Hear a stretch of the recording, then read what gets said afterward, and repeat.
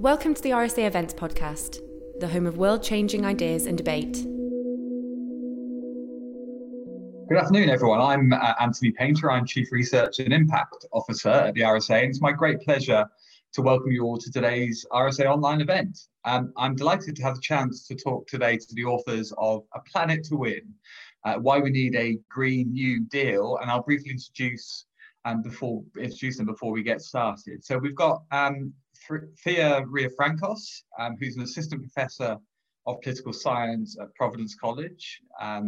She's an Andrew Carnegie Fellow and a Radcliffe Institute Fellow whose research focuses on resource extraction, renewable energy, green technology, and social movement. We've got Daniel Aldana Cohen, who's an assistant professor of sociology at the University of Pennsylvania, where he directs the Sociospatial Climate Collaborative, and specializes in the politics of climate change and its intersections with housing, political economy, and class and race injustice and inequalities. We have Alicia Battistoni, who's a political theorist and environmental fellow at the Harvard University Center for the Environment.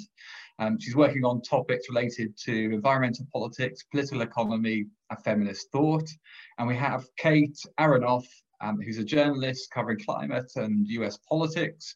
She's a staff writer at the New Republic, a fellow at the Type Media Center, and a senior fellow for Data for Progress. Now, together they've written A Planet to Win.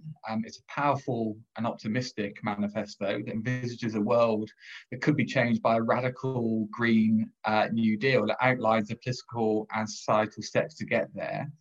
They call for effectively a new political economy, and it combines radical action on the climate with a major new role for government, almost as a director of the economy, combating inequality and steering investment into poorer and racialized communities in the process. So there's quite a lot for us to get through at a critical juncture and transfer of power in the US, which I'm sure we'll get to.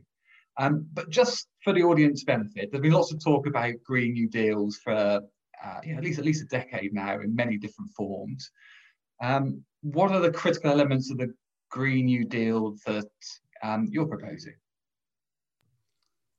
Thanks, Anthony. It's so great to be here. I'll just maybe kick us off really briefly, and we'll want to hear from my co-authors. But I think much like kind of Rep. Alexandria Ocasio-Cortez, AOC, we see the Green New Deal as being about massive public investment to slash carbon emissions and attack inequalities at the same time.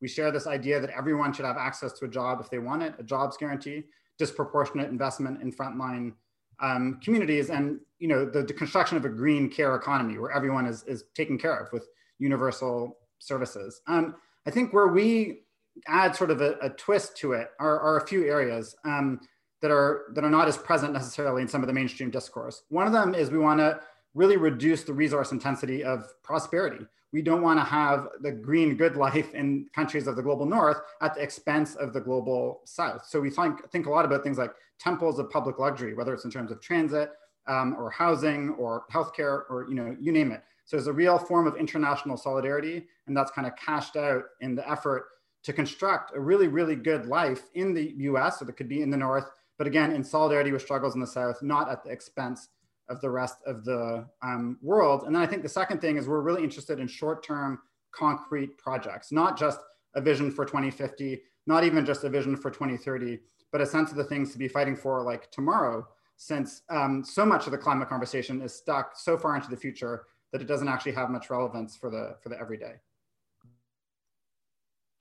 I'll just add on a bit to that and stay on the theme of what we kind of bring to the Green New Deal conversation that's often absent from kind of mainstream discussions, which is a really kind of ambitious and broad role for the public sector, and thinking about ownership as this key pivot of how energy decisions are made, right? So we talk about nationalizing the fossil fuel sector and holding oil executives accountable, but we also talk about public ownership, for renewable powered utilities, right? And so thinking about public ownership, about worker ownership, and other forms of community ownership as being key to the transitional kind of moment. I was just gonna add one more note, which is what I think is really important about our vision of the Green New Deal is that it really is, I think, a departure from previous climate visions, and that it's really trying to build a popular climate movement, and through these kinds of public investment that Daniel and Thea have mentioned, to make climate action appealing to people, to deliver concrete benefits in the present rather than sort of like imagining benefits in the future and sacrifices in the present, that can really make climate action seem like something that will improve people's lives in the here and now when people need it, and therefore build a constituency for future action, which I think is something we often haven't seen in climate politics. So it's that scale, and there's a fierce urgency of now, and I think we might as well go to the obvious starting point for the rest of our conversation, which of course is the Biden presidency in the week of the inauguration. Kate, I know you've written a lot about the politics of the primary campaign heading into election proper, and then the presidency of Biden itself. You know, in light of that sort of radical proposition of what a Green New Deal should and could be, and going back to the points made by Daniel about the need for urgent and concrete action and not back-ending some of the action that we need to confront the climate emergency, where is the Biden presidency sitting in this time? We know obviously they're going to sign back up to the Paris Climate Agreement, so on and so forth, but it needs a lot more, doesn't it? And where do you think that the presidency will be on that? I'll start with the good news, which is not the entirety of it, which is that Joe Biden did run on the most ambitious climate platform of any presidential candidate in U.S. history. That bar is quite low, granted, but in contrast to the Obama administration, which came in and said it didn't want to spend more than $1 trillion on a recovery, Biden pledged to spend $2 trillion just on a green stimulus, right? And so investing directly in communities on the front lines of environmental injustice, huge build outs of green infrastructure, things that are pretty uncontroversially good for the most part. So that's good news, right? And we've seen climate talked about in a way that it really hasn't been in US politics, particularly, through debates, through the primary especially, where candidates were competing with one another to see who could spend more trillions of dollars. So all that is good news and really a testament to the strength of the climate movement, both in the US through things like the Sunrise Movement, but also the school strikes in Europe, and this real upswing of interest in this that builds on decades of organizing. So all of that is good. The thing that I think we would all agree is that nothing is going to happen without a huge push from below, right? Joe Biden has not historically been on the right side of history. Whether there are things in his record that I think are big causes for concern, and things he said right in the past several weeks, even leading up to his inauguration, that are cause for concern, sort of holding out hope for some kind of mythical bipartisan compromise with the GOP that has absolutely no interest in compromise. So I think there's a lot of work to be done to really push the Biden administration. We've seen some cause for optimism, both in campaign pledges and the appointments related to climate change are some of the more on the more progressive end of the spectrum. I wouldn't call them progressive, certainly not on the left, whatever the GOP might say.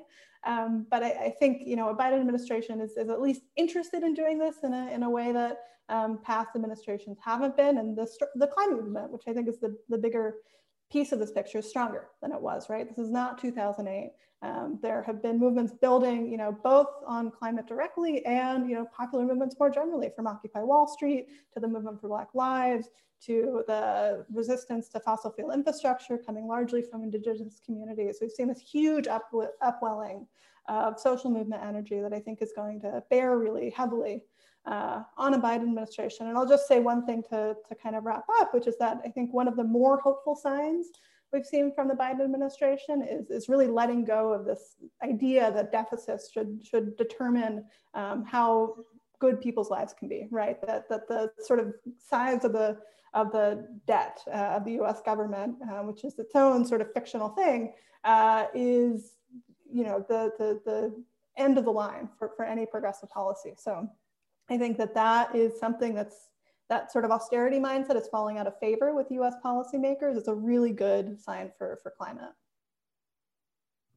where are others on this Biden question? I mean, what sort of things should we be looking out for that are going to be put in place? Is it the scale of the investment? Is it the rhetoric? Is it going to some of the more sort of more radical ends of the plan, which is to start to buy out the fossil fuel companies and so on, and divestment, so on and so forth? What should we be looking out for? How do we know he's on the right lines?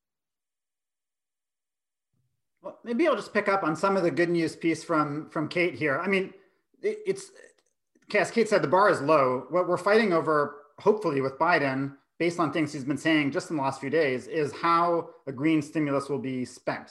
So I think we need to get to in a minute the question of how to dismantle the fossil fuel industry, where Biden is not being particularly aggressive at all. But in terms of spending, that's huge. That means that we're now not talking about mobilizing over the shape of a carbon price, over who is going to deal with this form of like market austerity, but instead we're fighting over how will green stimulus funds be spent. And that means instead of an argument about, oh, what kind of person should be turning off the lights when they leave the room, it's like, okay, how can we get the maximum number of the trillions that he's putting on the table into low-income housing retrofits and new green affordable housing, which Biden has promised? You know, how many schools can we retrofit to be energy efficient, healthy, green, where students themselves are learning about this like new economy? How many electric buses can we put on the streets? And that means, I think then, that come even 2022, the next elections or organizing campaigns in communities, we're not just pointing to PowerPoints for examples of what a Green New Deal can look like, but we can point down the street and say, this is the kind of thing we're talking about, but now we need more and faster. And in the book, we talk about that like ratchet-like quality we're gonna need to do this is year after year, pointing to concrete victories and then organizing around them. So again, there's a lot to dislike about where Biden, I think, is going, but the mere fact of green stimulus being on the table, the potential for money to land in communities in the next year or two is, again, you know, leagues ahead of where we were at any point in US politics. You know, even Obama himself coming in with a carbon pricing policy as his initial and failed effort to deal with climate. I agree with everything that Daniel and Kate have said about some of the causes for optimism and where we should be fighting. I want to pick up on sort of the maybe problem side that Daniel hinted at, and the point about taking on the fossil fuel industry. And I think that this is something that we really need to be talking about and thinking about in general, but in this moment in particular. And, you know, to be honest, this is someplace where even the Green New Deal resolution fell short. It didn't really say it didn't say anything at all about taking on the fossil fuel industry. And it is, I think, has been seen as sort of a third rail often, as something that will, if you take on the fossil fuel industry, you're attacking fossil fuel workers and jobs, and you're like a job killer and all of that. But right now, I mean, there's, I guess, 2 points. One is we obviously know we need to take on the fossil fuel industry in a serious way, because you can build out green energy, but if you're not stopping fossil fuel extraction and use, it doesn't. That's not going to offset it. I mean, we saw a huge growth of green energy under Obama, and also the US become the largest oil and gas producer. So those things can go together. But we also are in a moment of huge opportunity to really, I would say, kick the fossil fuel industry while it's down, particularly in the United States. The fracking industry expanded very quickly with cheap credit, as a lot of Kate's reporting has shown. And they are right now, I mean, they need oil prices to be high to be profitable. Oil prices have been very low this year. So a lot of oil and gas companies have gone bankrupt in the US over the course of the year. 100,000 fossil fuel workers in the US are out of work right now. This is a really good chance to to move those people into green jobs, to show them that when the fossil fuel industry, which is really volatile and not a source of steady employment, is on the downswing, there is a place for them to go, that there's like a just transition, which is sort of the model that environmental and labor groups have talked about for a long time, is actually possible and can happen right now. So it's a really good, I think, chance to sort of shift some of that, some support for fossil fuel industry amongst workers and communities that depend on that industry away, and to really undercut the power of what has been historically a very powerful industry that now is really struggling, that's facing, I think, a global shift in financial institutions that is potentially really going to have repercussions on the road, but which if Biden doesn't take on, I think we're going to see sort of potential for the right to pick up and run with that in the same way that Trump did with the war on coal. So I would really say, like, we have to face this head on, use this opportunity, and not let the right use it as an instance to bash Biden as like a killer of the oil industry. It's so interesting, isn't it? Because when I was reading your book, it was almost like sort of reading through a split screen. On one hand, there was this sort of radical, often persuasive, exciting set of propositions. Some might even say sort of idealistic in many respects. On the other side of the split screen, I had in view sort of American politics and a very polarized democratic society, and even the most recent elections obviously demonstrate that vividly, and events since, including quite tragic events since that time. To move and shift at this sort of scale, you sense that you need a society that has a strong solidaristic consensus to move things quickly enough. And I was just wondering whether I could see that, or whether you can see that somewhere in American society with enough force and energy to shift the agenda at the pace it needs to go. Thea, I don't know whether you have any thoughts on. Yeah, I think that that's a great question and way to pose it, and I think that, you know, there is a way that our book is a bit bipolar on that front. But I think that the pandemic moment and the vaccine moment, and also like the forms of economic stimulus as insufficient as they've been that we've gotten, I kind of, you could draw some positive lessons there, at the same time that there's lots of concerning lessons to draw. But I'll stay on the positive front for a moment. I think that we do see broad public support for the government to directly intervene to help with people's economic well-being, right? And in fact, we know that that support is broad, not just from opinion polls and political reporting that interviews people, but also from the fact that Republicans have been really concerned about their political futures if they don't support some of these, you know, economic measures, especially the two that were running and lost in Georgia, right? The Republican Senate candidate. So I think we see that there's broad support for the government to provide for economic welfare in this moment of crisis. There's also, you know, broad support for the vaccine. I don't want to downplay that, you know, there's a lot anti-vax and anti-mask and et cetera movement out there, but most Americans are like, really want the vaccine and are waiting for it and are excited for it. And also I think maybe have seen the role for the state in propelling innovation in a really fast way, right? So these are some positive lessons that, if we actually play them up in our organizing and our messaging, you know, in our writing, like could actually be kind of at the forefront when we are shifting now rapidly, hopefully, to dealing with climate change as the primary crisis on the table. I would also just say that I think a lot of climate writing on climate politics has a kind of split screen perspective, in that often, in some ways, I think we're flipping the usual valence of that, where there's it's an existential threat, and then the answer is like a carbon tax, as Daniel was suggesting before. Or there's some very minor, like one quick fix to solve the climate crisis, which is going to destroy all of human and non-human life on Earth. So there's that is a disjuncture that I felt many times in reading climate, you know, research or about climate politics. And I think what it speaks to, and I think what the sort of disjuncture in our book speaks to, is the fact that the things that we know have to happen to avert the worst of the crisis do not seem immediately politically possible, and I would say probably are not immediately politically possible. So I think what we're trying to do in the book is lay out a not completely utopian, but like something that we think is actually concretely realizable, but will actually take a lot of political shifting, and trying to think about places that we could start making the inroads on the politics. Because I think if you're gonna, if the choice is between like changing the politics or changing like the biophysical status of the Earth, like, you know, one of those is changing very fast right now, and one of them is one that we have to figure out how to shift to you know, if we're going to even get close to some of what we know are the targets we need to prevent really catastrophic effects down the road. So it is a real, like, there is a real disjuncture, but I think we're trying to approach it from a how do we move the politics, rather than saying the politics will determine what we can do, or what amount of warming will happen.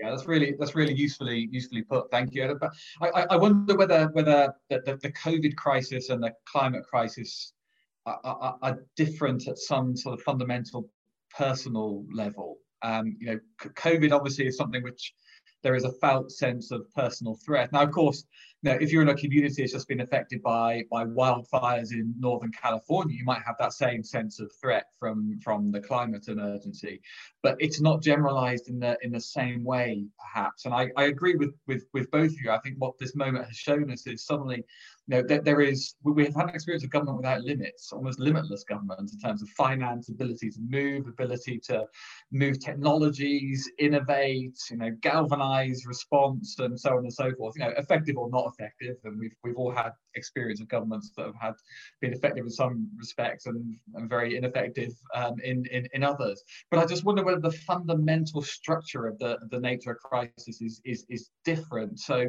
that political disjuncture, that political moment, that political energy might be denied to the Green New Deal in a way that it wasn't to the response to COVID. I can jump in on this. I mean, I think one of the big differences between the COVID crisis and the climate crisis is that the COVID crisis hit the developed world first. I mean, the wealthy sort of northern countries were some of the first to be really hit hard, which is not, has not been the case for the climate crisis, right? Where the countries with the least responsibility for generating the vast majority of emissions are more insulated, right, than the countries with the least responsibility. And so that's one thing that really sticks in mind. In terms of a political response, I mean, I guess it's a mixed bag. I mean, Thea talked about the sort of very mixed bag of lessons to draw out from this. I think the one thing that I have taken some solace in from the last several months is that I think we really are doing away with the old nostrums of austerity and all of this talk of debt to GDP ratios. I think is really starting to sound as absurd as it should have sounded, for the last 40 years, but is now sort of rendered, really out in the open as being a real relic of a much older, really outdated way of thinking, if it, ever held any weight at all. And so I think there's more willingness for, big government for the sorts of big, mobilizations that we've seen in different countries. And I think that the flip side of that is, particularly in the US, which I imagine is similar in the UK, it's really put on blast how much lack of state capacity there is, right? We see spending a lot of money. Countries are, both the US and the UK have done big stimulus packages, and we still just have these sort of administrative rot that is really holding back.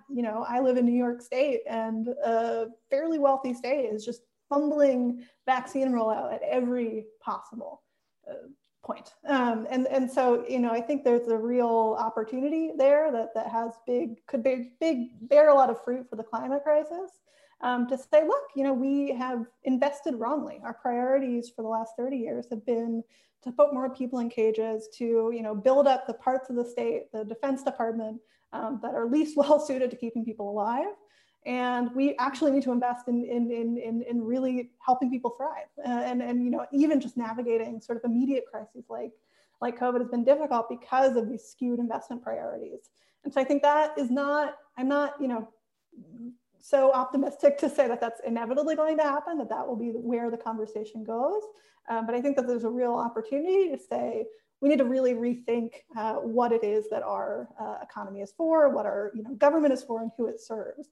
And I think that is the sort of core project of a Green New Deal, right? Is to really rethink our social contract, which in the United States and many other places has been built on a really fractured foundation, and we can start to rewrite parts of that. Yeah, interesting. I think in the case of COVID, our moonshot, which is the vaccine, has become a sort of one shot, and we better hope that it works. My worry, I guess, is that when we come to the other end of it, is that kind of the ability to respond as communities, as much as governments, may be very quickly forgotten, and we may spring back. But I guess that's the political fight that's ahead. Yeah, I mean, I think anybody here would acknowledge that the conditions for tackling the climate crisis are not ideal. Like, let's say we would not want to have 30 to 50 years of neoliberal devastation of the public sector and then try to tackle a gigantic collective action problem.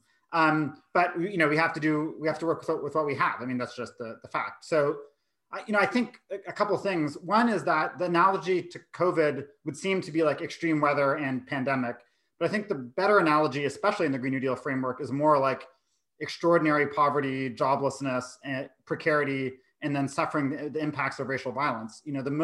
The people in the United States who are the most worried about climate change are Black people and Latinos, actually, far more than white people. It's largely young people who have very dim economic prospects under the current order. And then when you look at who is like suffering economically, almost half the country living paycheck to paycheck, a third of Americans can't afford their utility bills and crisis from their utility payments, tens of millions of Americans paying a third or half their income in housing payments. I mean, there's an enormous, as Kate was saying, need for some kind of like new social contract. So you have that on the one hand, it's just this grinding material problem, especially afflicting younger people who are getting more and more politically organized. And then on the other hand, you have a green economy, which looks nothing like it did 10 years ago. And I think part of what the book is about is like going with the grain of green capital, but taking a more progressive democratic lens on it. But the fact that wind and solar are now cheaper than fossil fuels does make it a lot easier to pass a Green New Deal. We're not talking about subsidizing in a massive way a new economy. What we're talking about is accelerating a shift that would already happen. In the US, we're like doddering behind the World Economic Forum with the International Energy Agency or the Davos crowd, or even someone like Boris Johnson. I mean, the UK has been on green capitalism for years now. So I think in a lot of ways, you have a large number of people who are miserably situated in the US in terms of just their everyday economic conditions.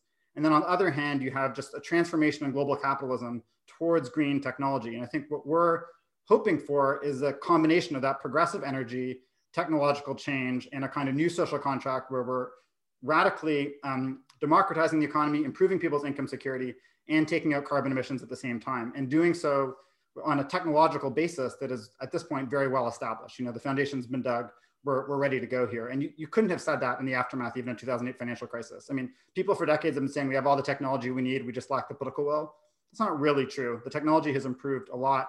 That puts us in a much better situation. I think it's less a fight, do we tackle climate change or not? It's how fast do we tackle climate change, and like how equitably do we tackle climate change, with how much social justice and how much of that transition is being led from below rather than being led by, frankly, the 1%. Which takes us back to the Biden presidency and why it's so important, doesn't it? Because the thing about economic insecurity, it can spark two different responses. There's the Black and Latino communities that you're describing, who obviously feel a sense of exclusion, injustice, and vulnerability, and so may well embrace climate politics as social justice quite readily, you might expect. But there are other communities, the sort of stereotypical communities in West Virginia or so on, who, as a response to economic insecurity, may actually feel a sense of status anxiety and may actually start to really, really kick back. So the Biden presidency becomes an important mechanism to reassure some of those who you need on board with this coalition that this can be meaningful for them and their communities, and they have nothing to fear from this agenda. And I'll say quickly, I mean, that's absolutely right. And I think that there is some, the Black and Latino components of the Democratic Party coalition are very strong, where the Democratic Party is very weak, is often in rural and in some cases poor white areas, and has not definitely won the argument in a lot of fossil fuel areas that they have the best economic rescue plan. But I think to your point, that is the opportunity now to expand the coalition, to think about green investment, and also, and I think Alyssa can talk more about this, like the care economy as a really viable alternative to the fossil fuel sector, which is just a horrible boomtown up and down, which has never really been particularly good. It's not like Appalachia was like living in the good times 10 or 15 or 30 or 80 years ago.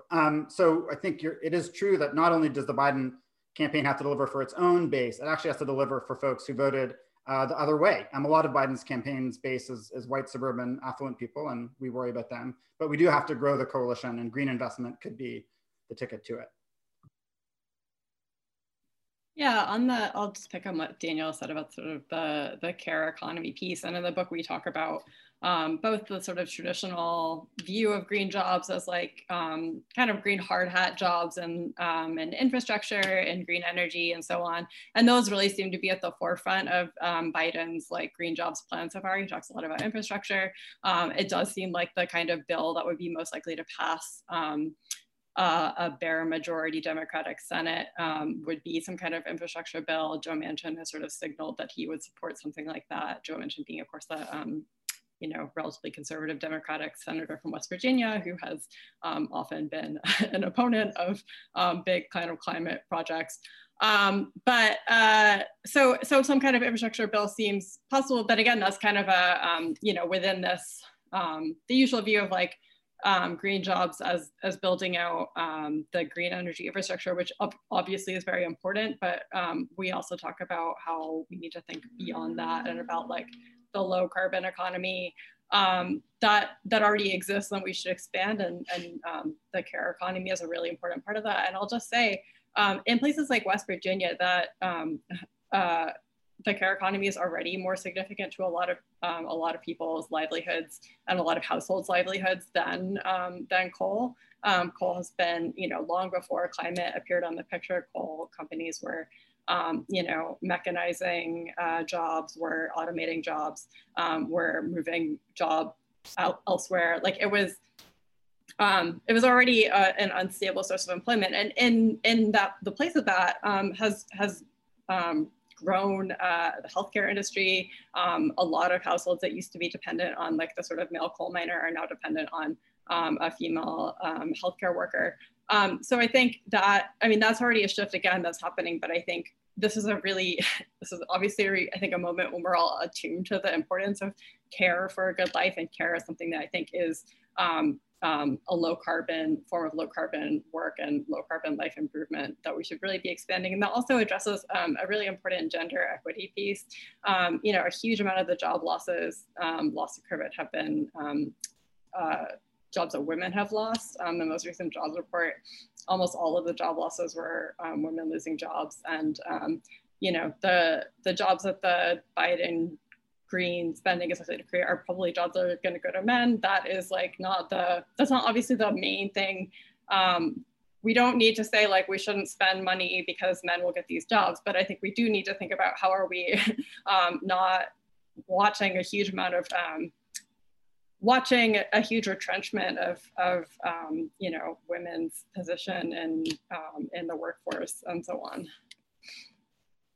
And just one thing to add to that quickly, and bring it back to the political kind of calculus that was also part of the question, is that I think we very much see the most militant and progressive forces within the broader labor movement in care sectors, right? We had multiple waves of teacher strikes in the US. We had waves of nursing strikes and of service worker strikes. And we haven't really seen something similar in, either the extractive or manufacturing sectors, which are also obviously much smaller, as Alyssa said, in terms of the total amount of workers. So we have these sectors that overrepresent in women, overrepresent in immigrants, overrepresent in women of color, and they also happen to be the sectors that are not only strike ready and militant, but are also, their unions have, in many cases, embraced elements or in fact, have resolved to support the Green New Deal as a whole. So, it's also thinking about where is that worker energy that we know from all the lessons of history is necessary to kind of ram through transformative change. While we need to very much attend to a just transition for extractive workers, we don't expect them to be on the front lines of demanding a Green New Deal, right? We expect them to be kind of at the negotiating table with how we're going to preserve your economic well-being. But I think the folks that will be on those sort of front lines of the labor movement for green economy will be care workers and service workers. Looking back at the sort of New Deal from a historical perspective, I guess this, I'm sure, is a gross oversimplification, but I'll go with it anyway. There were two phases to it in reality. I mean, there was phase one, which was response to depression, which was an attempt, obviously, to get the economy back on track and create work and rebalance American society. Obviously, that was deeply invested in a broader progressive tradition, going back to the first Roosevelt president and before. But it was about rebalancing and resuscitating in many respects, rather than a radical directional shift. But the second New Deal obviously was related to the Second World War, and you referenced this in the book, where the public sector directs investment, coordinates production as much as it did during World War II. The footprint of government in this vision would expand massively in the caring economy, as you described, the industrial economy, financial economy, the cultural economy. It would also have a huge role in directing finance and consumption. Now, you don't have to be a libertarian to see an enormous expansion in the power of government in this context, and you can start to feel just slightly nervous that this might have unforetold, unforeseen consequences. Are there elements of this that even as advocates that you have a degree of nervousness with? I might start off by just reframing it a little bit, which is to say that I think, as Kate suggested before, it's not necessarily, I mean, it is an expansion of the state in major areas, but it's also a redirection of the state, because the state didn't, I don't think we should think of neoliberalism as only the shrinking of the state, but also as the expansion of, in the US, certainly the carceral state, the, defense spending and the sort of defense, the military arm of the state has not shrunk. There's, and the state obviously has continued to play a major role in, shaping markets and contracts and all of these things that even the free market needs. So I guess I wouldn't say that I think that it's like bringing the state in where the state wasn't before. It's redirecting the state away from, I think we would say, places that where a huge amount of investment has been in, locking people up in this country, and towards things that are, meeting people's needs and trying to that we think are positive functions of the state. There will be disagreement over what those are, and I think that there is actually I'm quite worried about. I suppose I'm less worried at the moment about the overreach of the state than about the sort of quite intense anti-state far right in this country, which I think will see a state overreach where very little state exists, that any state action is state overreach. And so I feel like we have a pretty long way to go actually before we get to that point. And I don't say that, I guess, to dismiss concerns about to say that like the state should just run everything and there's no problems there and there's nothing to worry about. And we try to sort of give some instances of places where, state decision-making, like state funding, the decision-making about spending can be developed to community level projects and things like that. And I think that is really important. But I feel like the really imminent problem is the perception of any amount of state spending, I guess, obvious state control, because as I'm saying, the state is working even where you don't see it. And it's often sort of people don't always sort of perceive state action where it actually exists, but that any amount of state intervention will be perceived as this like totalitarianism and will garner a really intense and potentially violent response. And so I'm quite concerned about that. Yeah. I would just add on quickly to that is I think something that we really try to draw out in the book is that we want to democratize the state as well, right? I think the state as like a big header can be a bit misleading because it refers to so many different things and so many moving parts and organizations and groupings of people. The New Deal and the New Deal sort of order stretching into the World War II is a really complicated thing to understand. And, our book is 100 pages. So we will not, provide every answer to that. But something that I, think is a really positive lesson from particularly the later New Deal and the agricultural New Deal is a real focus on kind of bottom-up democracy, right? And so you had programs sort of designed in town halls and sort of funding decisions made and planning decisions made at the very local level and trying to really enlist people in building a democratic political economy. And that wasn't, the entirety of the New Deal, certainly. But there were sort of elements of trying to really think about what does it look like for communities to design their own recovery? What does it look like for the state to really leverage resources toward people who are coming up with their own plans? If you think about something like the Rural Electrification Administration, right? That relied on making state resources and technical assistance available to people to create their own electric utilities, right? To string wires and put people to work and provide economic development in parts of the country which just didn't have electricity, and that was holding them back from really participating in the 20th century. And so I think you can pick and choose what your lessons are, and the most sort of like top-down, defense state aspects of the New Deal order, we don't necessarily want to replicate, but there's a lot of good in there to take out.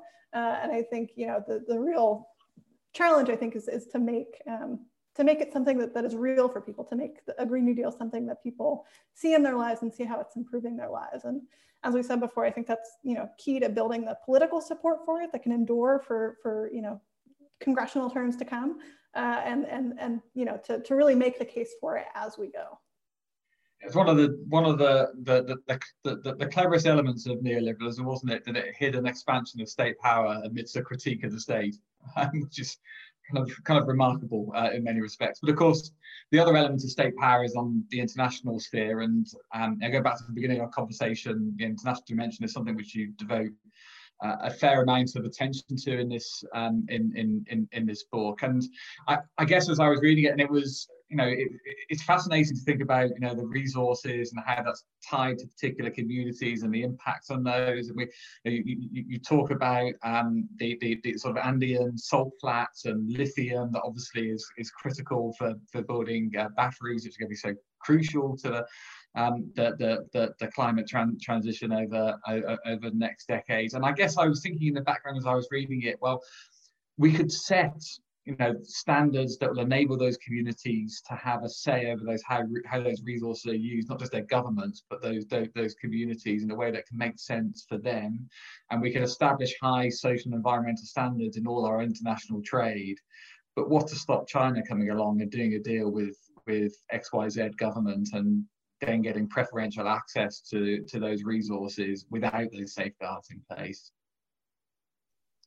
Yeah, well, I don't think we probably have immediate control over what China does or doesn't do, though I think that, the effort of any government to sort of lift up standards of environment or social or environmental rights is good. I mean, meaning like the race to the bottom is bad, right? So if we could somehow have competition over who can offer the best deal to communities, that would be a better terrain to be competing on. But I think this kind of brings us back to what we were talking about in terms of holding Biden accountable and where we see sort of gaps between the Biden administration and the vision that we're laying out. And I think a clear place for that is global climate justice, right? So Biden says he'll rejoin the Paris agreements, but I think none of us are convinced that will kind of like tend in the direction of something like substantive global justice. Some of that is around, a much more aggressive decarbonization. So I think first and foremost, what the US needs to do to lift up communities around the world is massively curtail, our emissions as quickly as possible,